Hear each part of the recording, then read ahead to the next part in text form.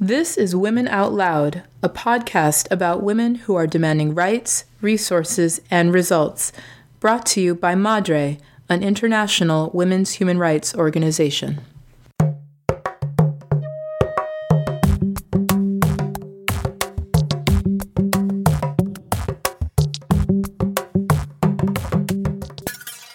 Welcome to Women Out Loud in Short, a brief addition to our podcast where we offer our take on recent news.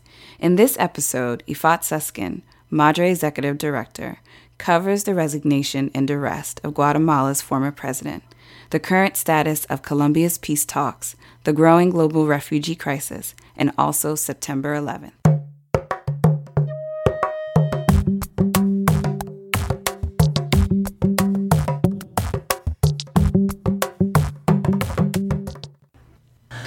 I don't have to tell you, there is a lot of bad news out there. So when there's good news that comes across our radar, we get really excited around here at MADRE.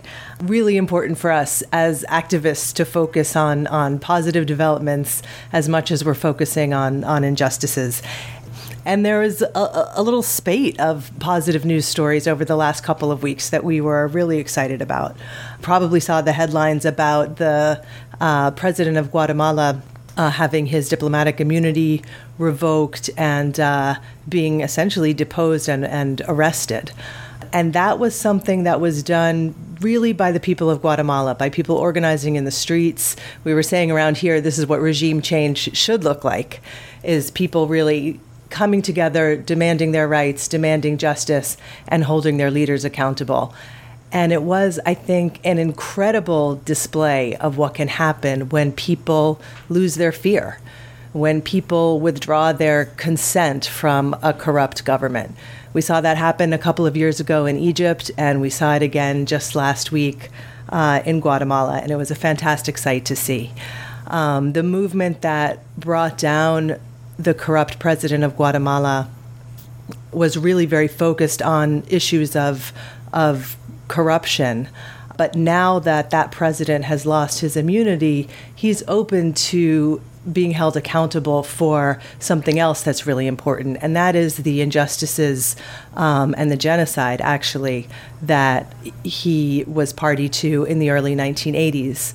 And the women that we work with in Guatemala are themselves survivors of that genocide and very interested in seeing how this movement that started out as focusing on corruption can expand to include issues of historic injustices that we're still feeling the repercussions of today. We're talking here at MADRE also about the pretty positive news coming out of Colombia this week in terms of the peace negotiations there, talks that are being held hopefully to end a decades-long armed conflict that a lot of people in the United States don't even realize is happening. After 3 years of negotiations, it's looking like an accord is likely to be reached as talks resume this week, actually. And, the women that we work with in Colombia are very, very hopeful and very determined that the peace accords do what so many peace agreements unfortunately fail to do, which is really to address the root causes of this conflict. And in Colombia, like in a lot of places, the root causes of that protracted armed conflict is inequality, in particular around land, but economic injustice and inequality in general. And there are some provisions in the peace accord around agrarian reform especially, that are cause for hope. So we're going to be keeping a close eye on that and supporting our sisters who are demanding both that root causes of that conflict be addressed and also that the injustices, especially injustices to the child soldiers that have been exploited in the conflict and to women and girls who have faced sexual violence as a weapon in that war, be addressed.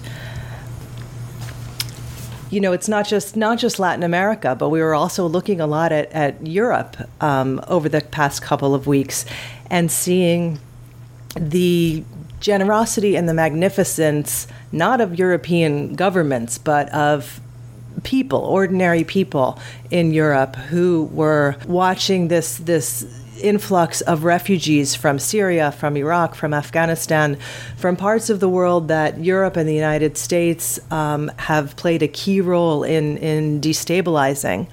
And as people are in numbers that we've never, ever seen before, reaching the shores of Europe and looking for survival, really, for themselves and their families. We've all seen the way that European governments have reacted in terms of, putting up fences and allowing people literally to die in their attempted crossings. But lately, we've also seen regular people in Europe coming out into the streets, handing out sandwiches, handing out blankets, opening their homes in large numbers to refugee families. And that's been a really wonderful thing to witness.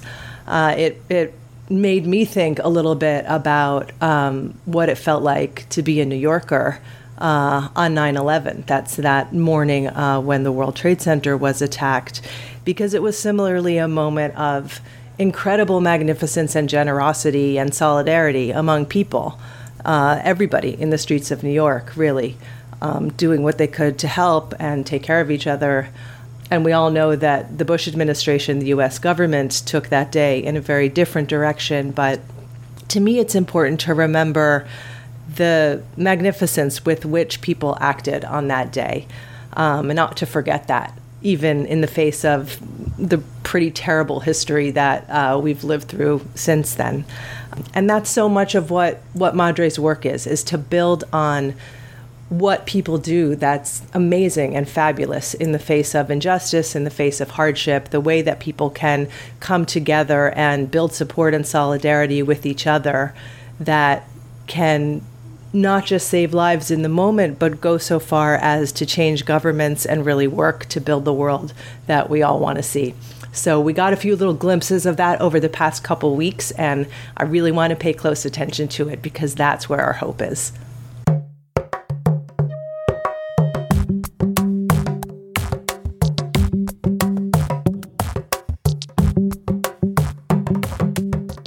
Thank you for listening. And don't forget, we want to hear from you. Share your thoughts of this episode and tell us what you hope to hear more of. Email us at womenoutloud@madre.org or follow Madre on Facebook to join the conversation.